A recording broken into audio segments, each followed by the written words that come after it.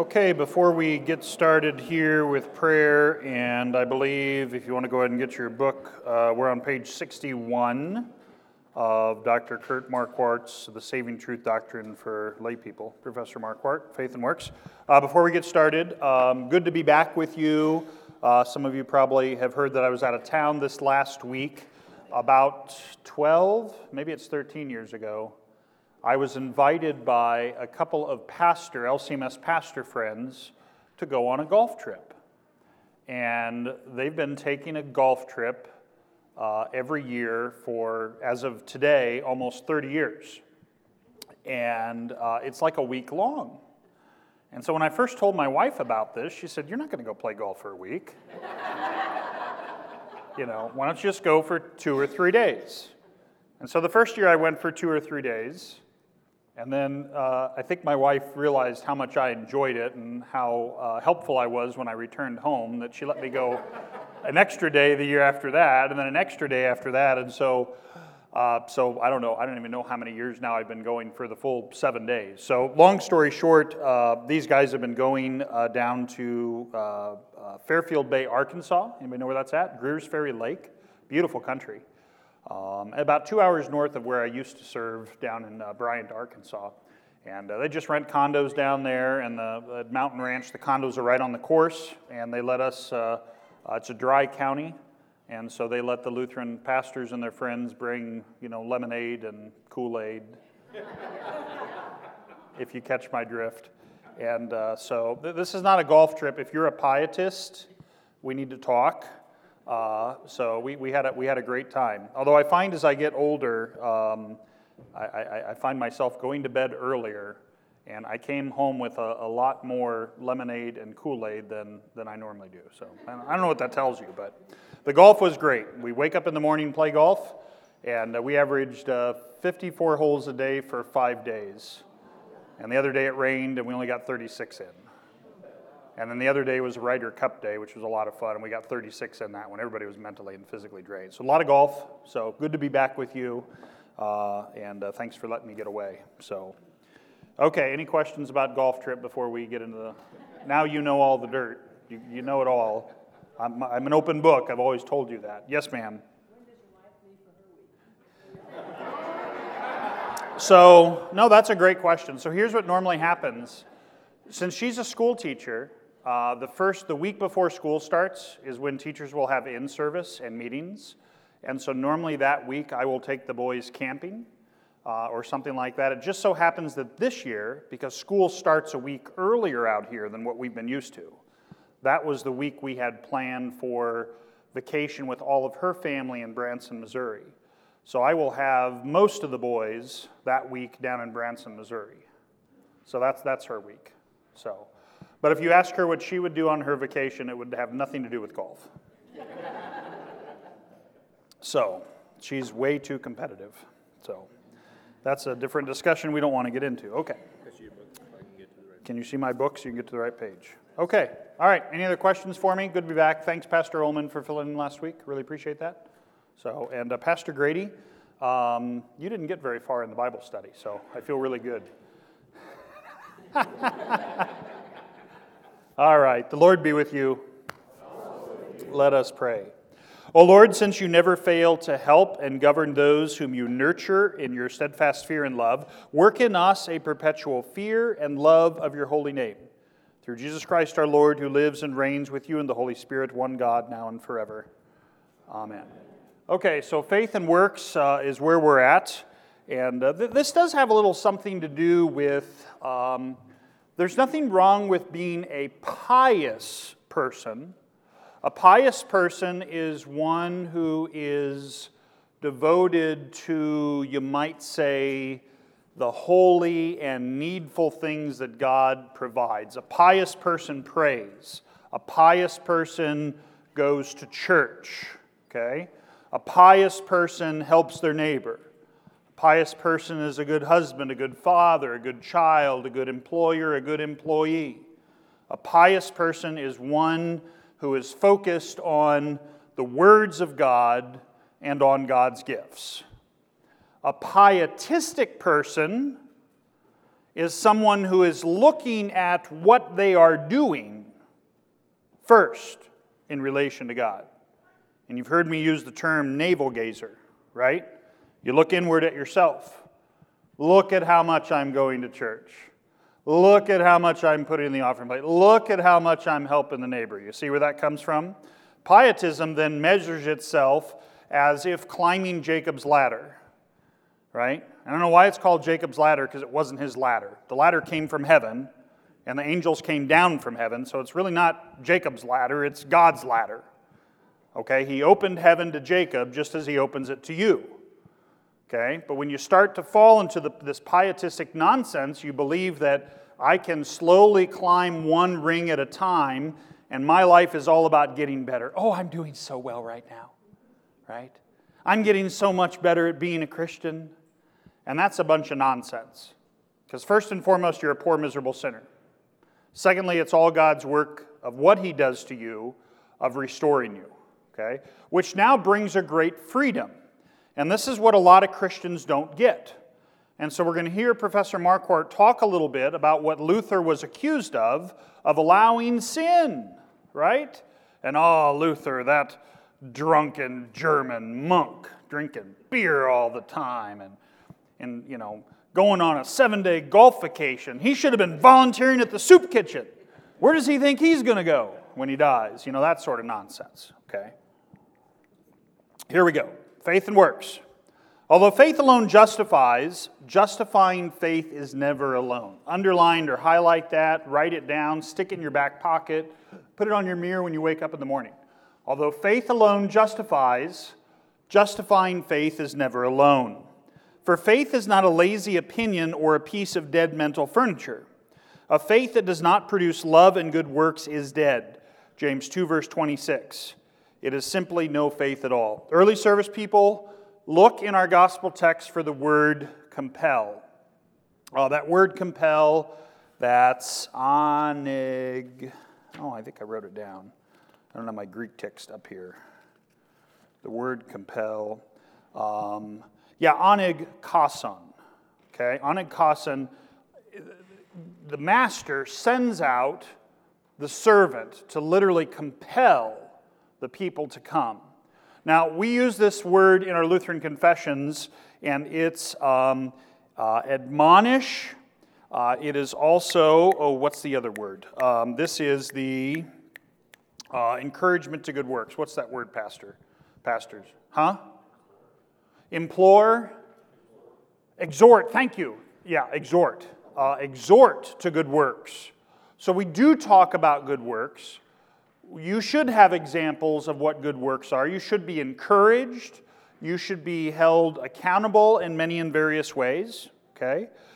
So a faith that does not produce love and good works is dead. That is simply no faith at all. Real faith is spiritual life, and that's another good little sentence. Real faith is spiritual life. It is that Spirit-created wellspring from which flow rivers of living water. So Jesus is talking to the Samaritan woman there in John 7, and this is the rivers of living water, the water that's going to bubble up and it's going to produce good life. So you have something at work within you, extranos, meaning outside of yourself. So when you're hearing the Word of God, you're receiving His gifts. The Holy Spirit is like the little engine that could, right? The Holy Spirit is just keeps working on you. And sometimes in ways that you don't even recognize, right? In the same way that you may not know what to pray for, and the Holy Spirit does what? Intercedes for you how? With words and, the rest of that Bible verse? Groanings, right? That you can't comprehend. So the Holy Spirit's at work. And so you're not on your own. So all of the didymus, all of the power, okay, Greek word didymus is power. That root is partly where we get the word dynamite from, okay? So all of the power, and if you're into horsepower and machines or just, power in general, you gotta, you plug an appliance into the kitchen, you expect to turn the mixer on to do what? Spin around. So when you're baptized, when you hear God's word, when you come to the banquet, when you receive the body and blood, there is power now, you might say there's electrical current, if you want to think of it that way, that's flowing through you. And that's the work of the Holy Spirit. All right? And not only that, if you read the rest of Ephesians 2, 8, and 9, for by grace you've been saved through faith, then it goes on to talk about good works that God has prepared in advance for you to do. So if you're still alive, raise your hand if you're still breathing. If you're still breathing, God has good works still prepared for you to do that you don't even know what they are. You have no idea. And sometimes, and this is where, we get a little, thank you, Lord. He surprises you with opportunities to do good works or things you'd never planned for. Okay? If you had asked me this time last year, did I plan on being in Zionsville, Indiana, I would tell you, no. I didn't. This wasn't anywhere on my radar. Nowhere close. Okay? Matter of fact, when Monty first called me, I was on the golf course. Have I ever told you that story?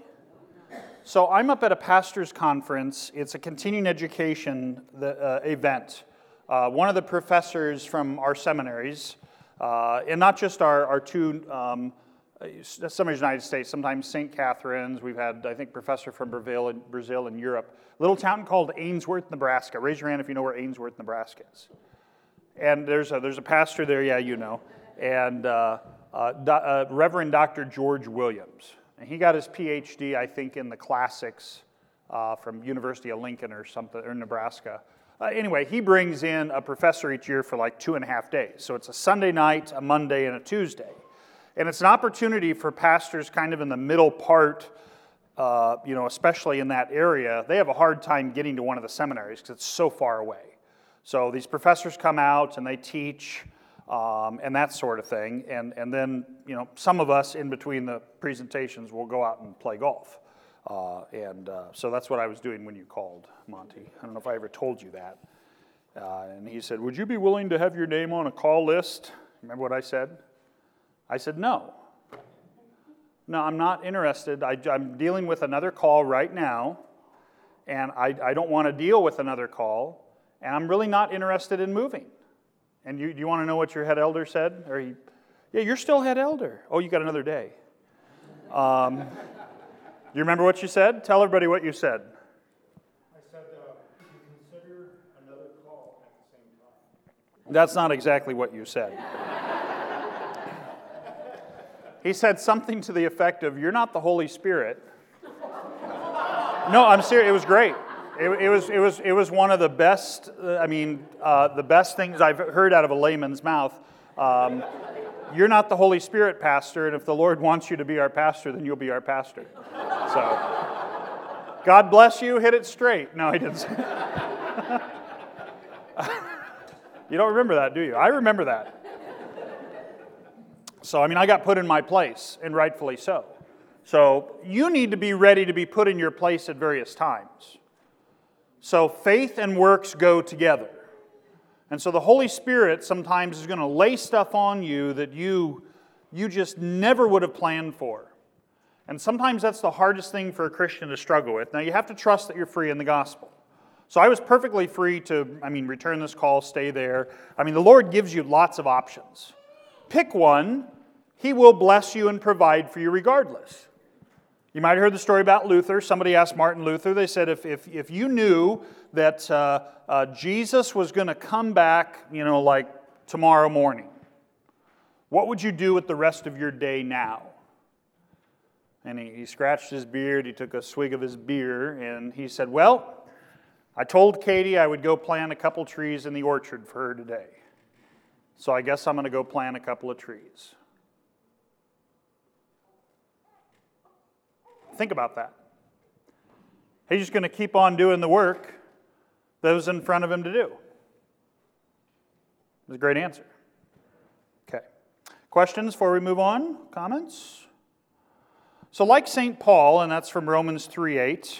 And let's look, can we look up Romans 3:8 real quick? Because these are some good text. Romans 3 verse 8. You weren't ready for me to do that, were you? Sorry.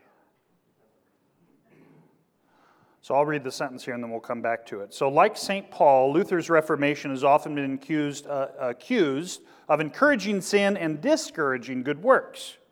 Okay? So Romans 3:8, let's read it together. Actually, let's go scroll back up just a little bit. Whoa, hello. Okay. I'll go to 5. Start at 5.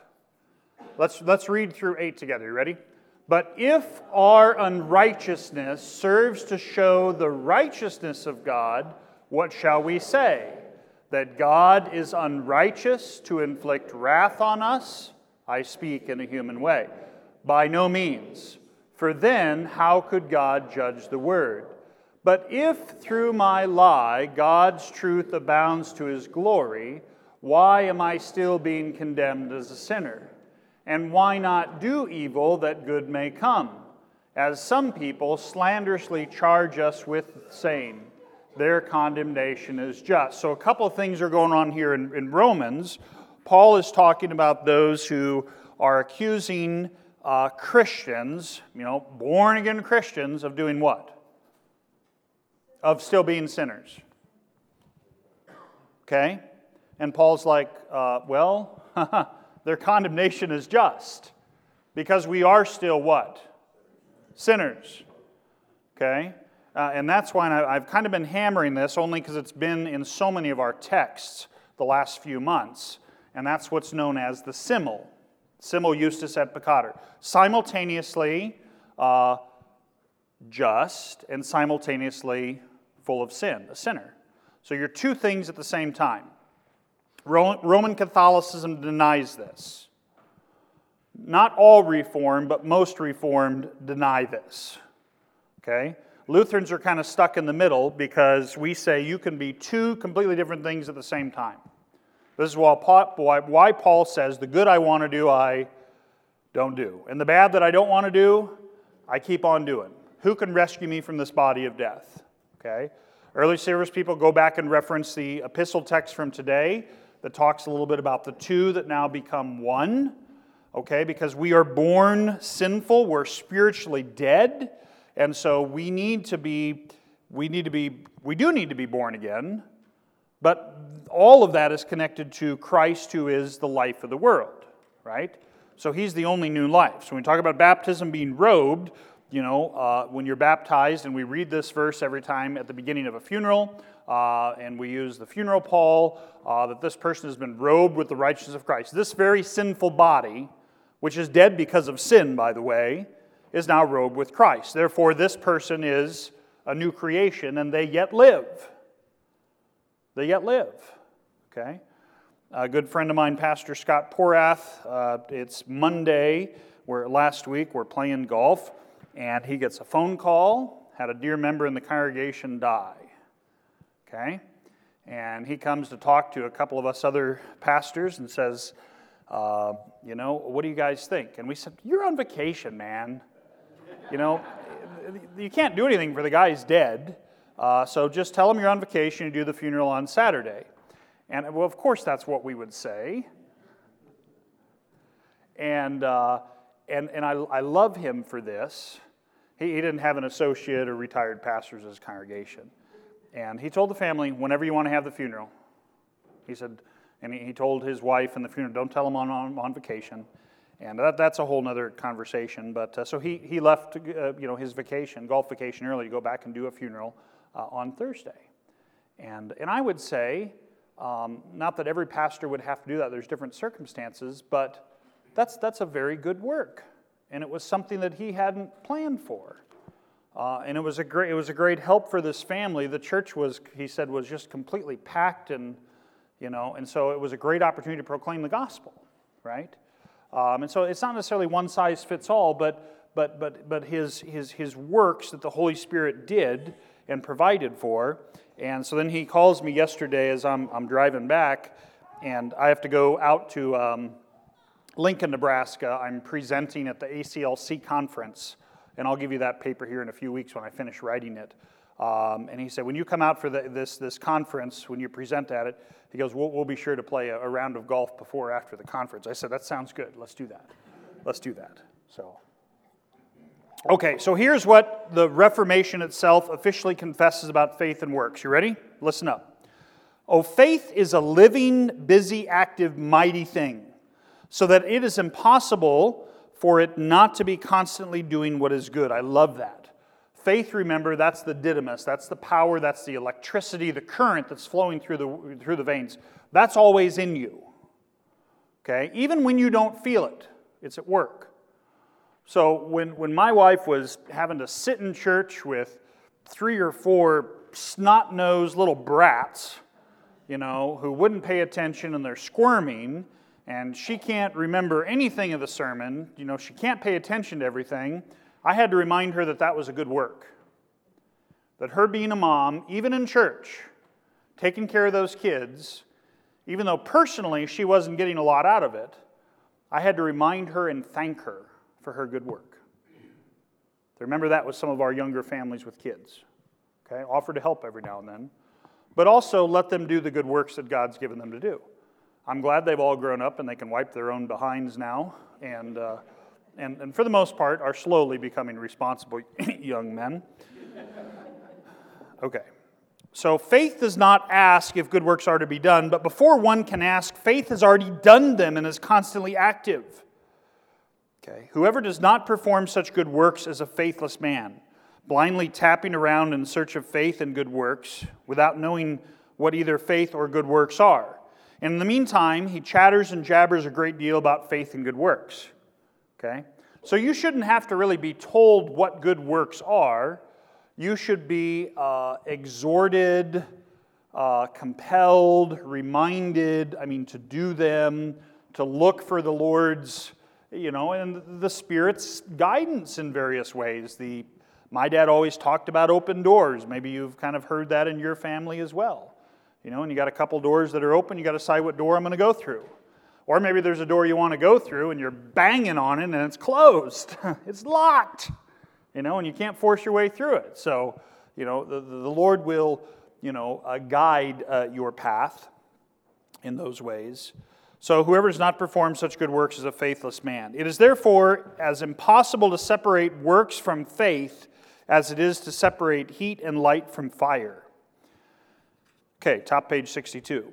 So if this is so, however, does not the whole Reformation dispute begin to look like a mere fuss about words?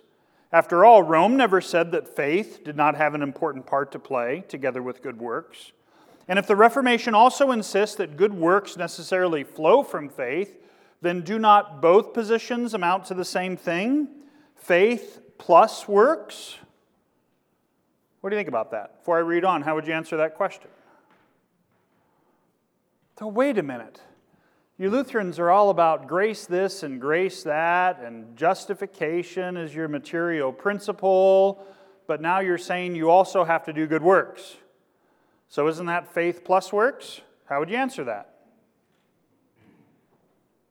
I'd say that good works come from faith, and that you shouldn't have faith in good works. Okay, yeah. So our faith is always in Christ, never in works, right? So faith is always, you remember some of the catechism language? Objective, right? So objective justification, meaning that faith has as its object the person and work of Jesus Christ, okay? Faith does not look subjectively to what you're doing, okay, except for recognizing where perhaps sin and error is, okay? So, here we go. This way of reasoning seems plausible on the surface, but breaks down upon further examination. If the debate turns on, quote, putting the cart before the horse kind of issue, and I think that's kind of what you were alluding to, it does not help to offer the solution. Well, in any case, it comes down to cart plus horse. And that's what some people would say. You still got a cart and a horse. Okay? That misses the whole point. Similarly, the Reformation debate is not settled by showing that both parties held to faith plus works in some sense. I've heard that argument made by others. The real argument was actually about something else. Of course, Christians must do good works. There was never any question about that. The question was about why the works had to be done and how they were related to Christ's saving work on the one hand and to our faith and salvation on the other. The heart of the matter was this, and if you got the book, you can underline it. Is salvation earned for us by Christ's work alone, or also by our works? Or one may put it like this. Granted that good works are to be done, are they a cause or input which helps to bring about justification? Or are they a symptom, result, or output from a justification, salvation already received and possessed through faith? So what's the answer? It's the outcome. It's all about the outcome. Okay? So this is the problem of the tree and the fruit. So Matthew 7, verse 17, let's read that short one together. Every good tree bears good fruit. So here's the question. How then is the fruit related to the tree? Does the fruit make the tree alive? Does it? Or must the tree not rather be alive in the first place in order to produce the fruit? And if a tree is dead, it cannot be revived by having fresh fruit tied to its branches. That's an interesting picture. Thank you, Marquardt, for that. Right? I remember we had this happen once. I do not have green thumbs. I play golf, remember? And we had a potted plant. We've never been able to keep plants in the house. I mean, my wife's we were just bad before the kids came along. We had this one tree that was in a I don't know what kind of tree it was. It was in a pot thing, and it sat there, and it died. And so we're getting ready to have a party, and it's too big to put in the trash can, and I really didn't have a good place to set it outside. So I took some spray paint, and I took some Christmas ornaments, and I made it look really cool. You know, and everybody walked in, oh, look at that! I was like, yeah, it's alive. No, it's not. It's dead. I just prettied it up, right? So it's really dead on the inside, okay? I don't know why I thought of that. It really wasn't the same thing, but close enough. So if a tree is dead, it cannot be revived by having fresh fruit tied to its branches, yet a living tree will produce fruit from within. This is why Luther maintained that good works do not make a man good, but a good man does good works. Persons make works good, not the other way around. So consider a Christmas tree and a living tree. The former is at first glance much more impressive. Decked out with all sorts of gaudy ornaments or spray paint, it makes a living fruit tree look very ordinary and dull by comparison. Yet the Christmas tree is dead beside the shiny trinkets. And if you get live Christmas trees, and we normally do, my wife won't allow, that was the only fake tree. Well, it wasn't really a fake tree. It was just spray paint. But anyway, so we go cut a Christmas tree every year. And you can tell after 2, 3, 4 weeks that it's dead. How do you know? The needles everywhere, right? That are just, they get caught in the vacuum cleaner, or depending on your type of carpet, they get wound up and they end up in the craziest places, right? So make sure you check those living room floor vents. You know, you never know what you might find down there from a year or two before. So, yet the Christmas tree is dead despite the shiny trinkets. The humble fruit tree is still gloriously alive. Just so, Pharisaic religiosity may deck itself out in all sorts of impressive good works. But like the Christmas tree, the Pharisee remains dead inside. Okay, and let's go to Matthew 23, 25 to 28. Okay, that's a good little text. Okay, if you're a Joel Osteen fan, I will pray for you. And we also will need to talk, because he spends a lot of time, you know, you've heard his slogan about the best life now, and it's all about finding now peace and comfort in what you can achieve, and, you know, it's really looking to get certain things in order. And while there's a little bit of truth to that, it's really very far from the precious gospel of what God has done in Jesus Christ for you, and what God also promises to do through the Holy Spirit, okay? That does not require your work, okay? So let's read 25 to 28. Here we go. You ready? Woe to you, scribes and Pharisees, hypocrites! For you clean the outside of the cup and the plate, but inside they are full of greed and self-indulgence. You blind Pharisee, first clean the inside of the cup and the plate, that the outside also may be clean. Woe to you, scribes and Pharisees, hypocrites! For you are like whitewashed tombs, which outwardly appear beautiful, but within are full of dead people's bones and all. I got to stop right here. You know, this. I was talking with somebody last week, and they're like, "Oh, Pastor, you've got to stop addressing certain errors or hot-button social topics. And you need to realize that we as Christians, we just need to love each other and get along."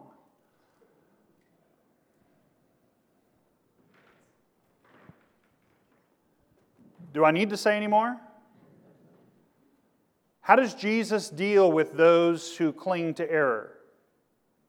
What does he do? What did he just say? I mean, he calls them hypocrites, right? I mean, there's an exclamation point there. He compares and says they're outwardly beautiful, but you're like dead people's bones, right? I mean, you're dead. And let's read 28 together. And this is Jesus talking, right? Right? Jesus, you know, I love you, and I give my heart to... Sorry. My praise song moment there. Here we go. So you also outwardly appear righteous to others, but within you are full of hypocrisy and lawlessness. Jesus gets down to business many times. Now, he's giving them the law, and why do they need the law? So they know what sin is. Because, I mean, this is idolatry in some respects. I mean, there's a couple of commandments here that Jesus would be addressing. But it's kind of like the Samaritan woman at the well who's living with a man that's not her husband. And what does Jesus do? He brings it up. Ooh. He talks to her about her sin. Oh.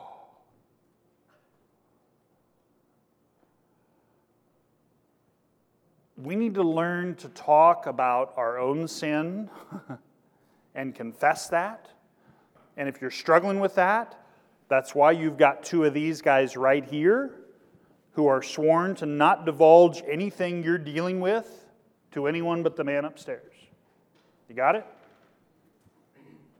You need to know that.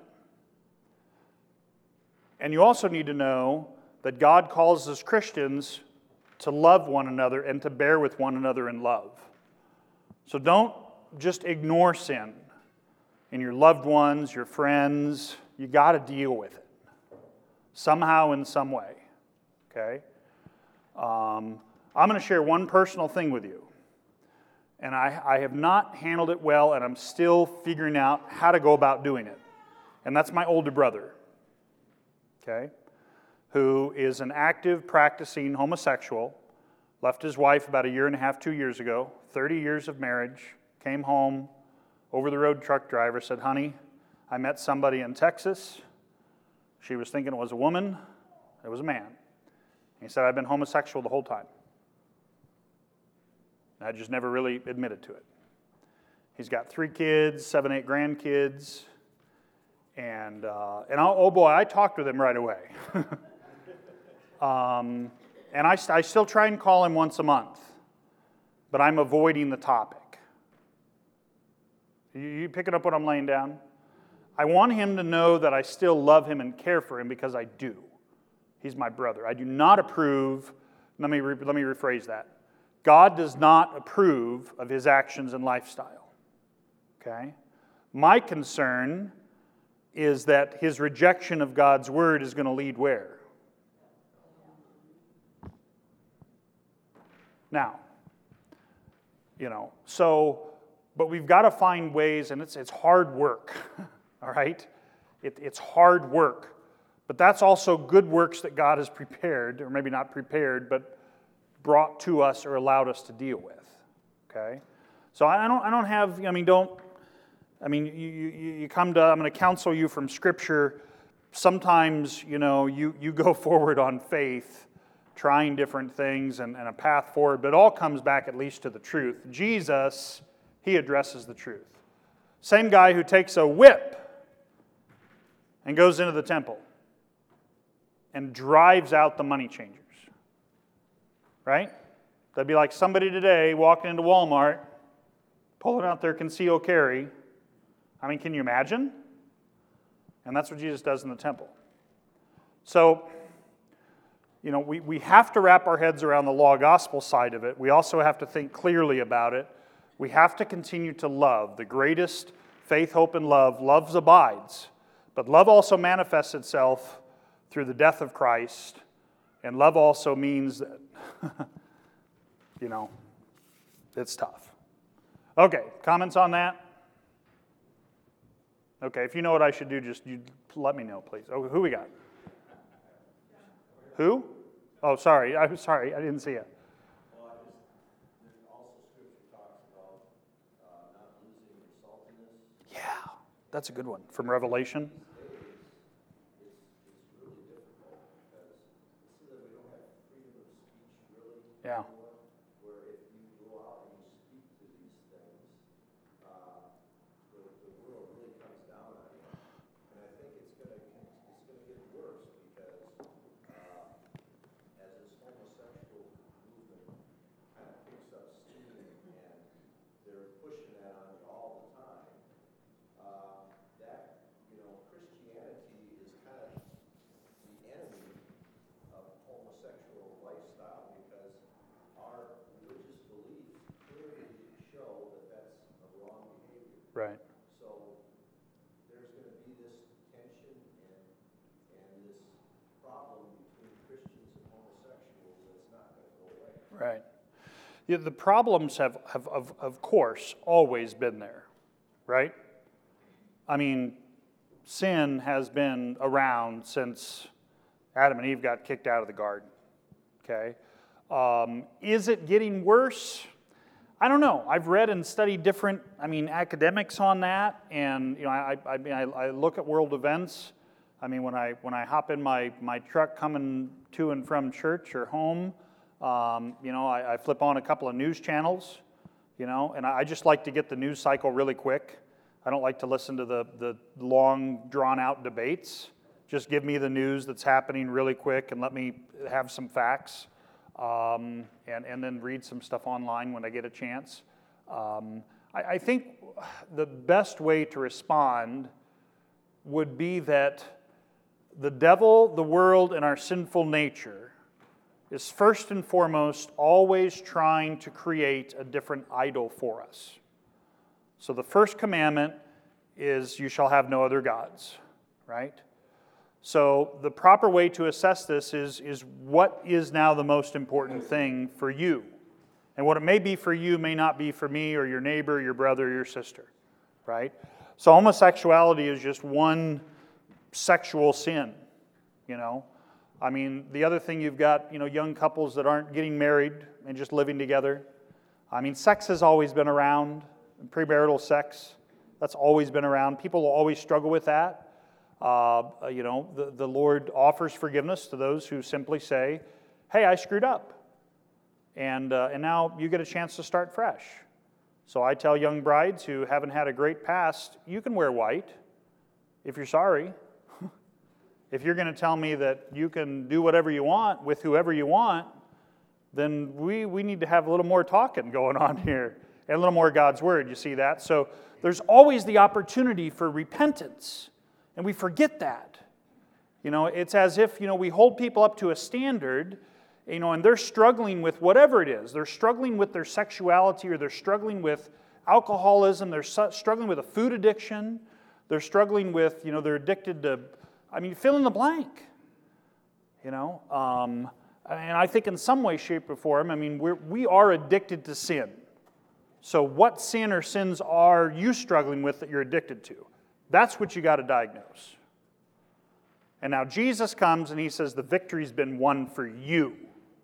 And there's freedom now that's going to come from that. And I'm going to help you overcome that. And so don't sweep it into the bed. Don't give in to it. The culture will always be the culture. Look at what happened with all the apostles. Almost all of them martyred for their faith. Are we getting into more of those times? Possibly. I don't think we're there yet. Mayor Pete is a very charismatic. Oh, Mayor Pete. Here we go. Okay. Do you have any thoughts? I'm real careful when it comes talking politics, if you know. So, what's your question? Do I have any thoughts about? He doesn't appear to be struggling with his choice. No. From what I haven't talked to the guy personally, I mean, so I can't, I have a hard time, I see, I'm going to get myself in trouble here. Thanks for this question. News stories, regardless of where they come from, you're always dealing with, unless you're dealing with like direct quotes, you're always dealing with kind of secondary material, right? So as I always tell people, if you're having questions or concerns about someone, you need to go talk to them. And that's what Jesus says in Matthew 18. Don't go off of what, your sister Sally was told by her best friend Deb about, Joe, the next door neighbor. Go talk to Joe. So I'm not going to answer questions about Pete. I've heard about stuff in the news, but I can't, it doesn't sound at all like he recognizes his lifestyle is sinful or wrong. He certainly flaunts it, okay? And I'd say simply on that, that's sinful and wrong, according to God's Word, okay? But I would need to talk to him, okay? All right. I often wonder how bad things were before the flood. Ooh, oh, wow. Well, God did promise. He put a bow in the sky. He said there'd never be another flood. We're going to go visit that ark, by the way, in the Creation Museum here sometime. So maybe this week. We'll see. Yeah, it was bad. We don't know how many people, it's fun listening to some of the Old Testament experts. I've heard as low of number as like 30,000 people and as high as maybe 150,000 that were alive at that time. But regardless, that's a big loss of life, that only 8 souls were saved. Every inclination of a man's heart was evil, sinful all the time. And so now just as that ark saved Noah and his family, so God says baptism saves you. So hang on to that. So when you start getting worried about your own sin or your struggles, simply pinch yourself. Am I saved? Am I going to go to hell? Am I baptized? That's the question. And if you are, then you can with confidence say what? You can say the words of Scripture. I'm saved. Right? Okay. What do we got here? 12 minutes? Okay. I was trying to get too off topic there. I'm sorry about that. Okay. All right, so we are on... So the real argument was about something else. Of course Christians must do good works. There was never any question about that. The question was about why the works had to be done and how they were related to Christ's saving work on the one hand and to our faith and salvation on the other. The heart of the matter was this: is salvation earned for us by Christ's work alone or also by our works? Or one may put it like this: granted that good works are to be done, are they a cause or input? Nope. Are they a symptom, result, or output? Yes. Okay. And then we went through and talked a little bit about the tree. This is why Luther maintained, bottom of the next paragraph, that good works do not make a man good, but a good man does good works. Persons make works good, not the other way around. And then we talked about a Christmas tree and a living tree. We read Matthew 23, 25 to 28. And now we're at the bottom of page 62. By contrast, genuine Christian faith is modest, not given to display. Yet faith, Galatians 5:6, let's read that together, expressing itself through love. And that's why that word love is a really important word, right? So love the Lord your God with all your heart, with all your soul, with all your mind. That's the first table of law. And Jesus in Matthew, 24, says the second is like it. Love your neighbor as yourself. This is a law gospel thing, right? Love is a care and concern. The Good Samaritan goes and deals with the injury, binds up the wounds. So what's the injured area? How do we properly diagnose what's going on? And what treatment is there for it? To say that there's no injury or there's no sin is not good. That just results in death. Certainly not in healing. Okay? So faith, expressing itself through love, busily serves God and man, even though its real life remains hidden with Christ in God. Colossians 3, verse 3. Okay? Faith then, top of page 63, wears two distinct hats. So under its justification hat, it simply takes hold of Christ's saving work, right? So everything now, you're taking hold of Christ, which He gives you access to. So remember, He's seated at the right hand of the throne of God. He is continuously interceding before the Father. We have this both in the Old Testament and the New Testament. No man can come to the Father except by me, Jesus says, right? So everything is through Jesus. So it's not through Muhammad, it's not through Mary, it's not through yourself, it's not through, Pastor so-and-so and Pastor so-and-so or whatever. It's only through Jesus, okay? So these two hats must not be, blah, blah, blah, blah. Faith then wears two quite distinct hats. Under its justification hat, it simply takes hold of Christ's saving work.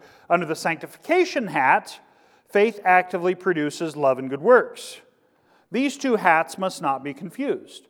Faith justifies not because of the love and good works which indeed follow under faith's sanctification hat, but only because faith alone can and does receive the other one's righteousness which saves us. So what Marquardt is getting away from here is the horse and the cart analogy, right? So the horse and the cart always connected. Now he's talking about hats, okay? So they're still hats you wear, but they're not connected in the same way. Just kind of think through how he's addressing this. So these two hats must not be confused. Faith justifies not because of the love and good works which indeed follow, but only because faith alone can and does receive that other one's righteousness which saves us.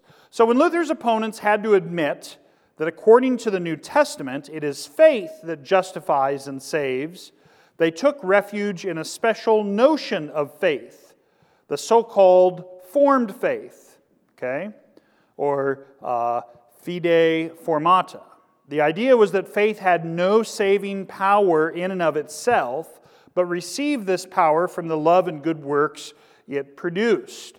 Faith then saves because it is formed or given saving content and power by love. Now this is quite topsy-turvy. So did I tell you about the Roman Catholic, the ex-Roman Catholic priest I used to play golf with in St. Louis? Did I tell the whole Bible class that story? I did? Okay, thank you. So a little short guy, served at the Vatican, Roman Catholic priest, ceased being a priest to marry his childhood sweetheart, settled down in St. Louis, and when I'm at seminary, we were trying to get actually a golf team going. They'd never had one before, I don't know why. And so he and I played a lot of golf together. And so he explained the concept of grace to me as this like covering, coat of arms, armor that you put on, and when you're living in a state of grace, then because of the power that's infused in it, it's kind of like those, what's that machine? How many of you seen the Matrix movies? Most of you? So, in Zion, they've got these big machines, right? And they raise their arms and they shoot the crazy the computer bug things. And so it gives you this extra power, and ability. And so that's how he explained what living in a state of grace was for Roman Catholic. And then every time you sin, okay, it would be either a mortal sin or a venial sin. Okay, so those were different.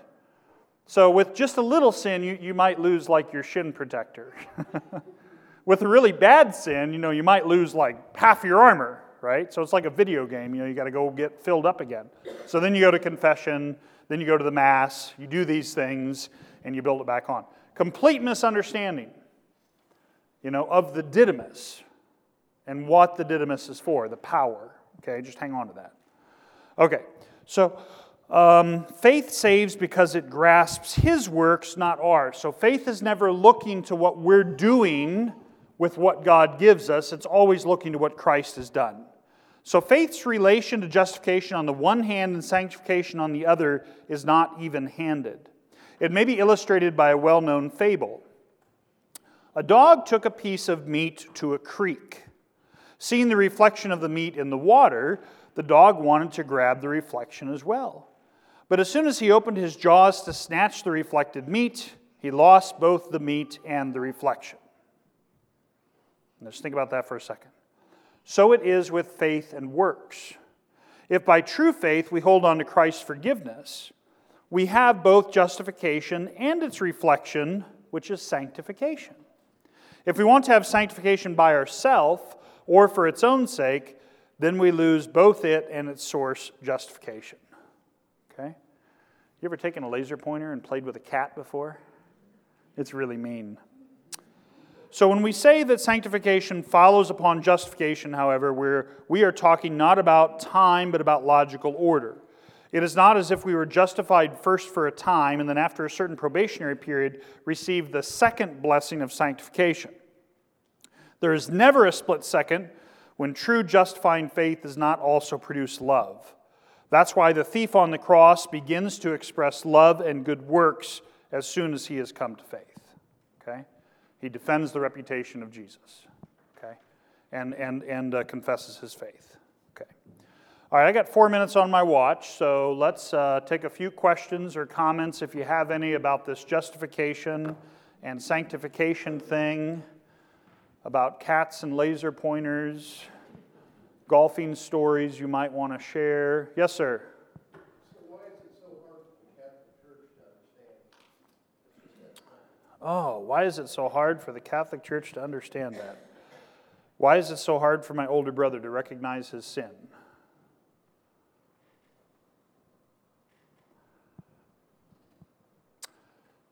When you look outside of God, when you're looking outside of God's Word, you're never going to arrive anywhere.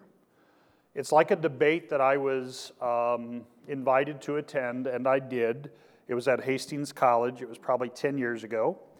And the local LGBT group contacted me. Nice young men and women. They were very respectful, and I appreciate them for that. Matter of fact, one of their members actually played organ for us for a while, was a substitute organist. Had some very interesting conversations. Some of you might kick me out of the church for some of that, but and they said, hey, would you come debate homosexuality? I said, sure, I'll come do it.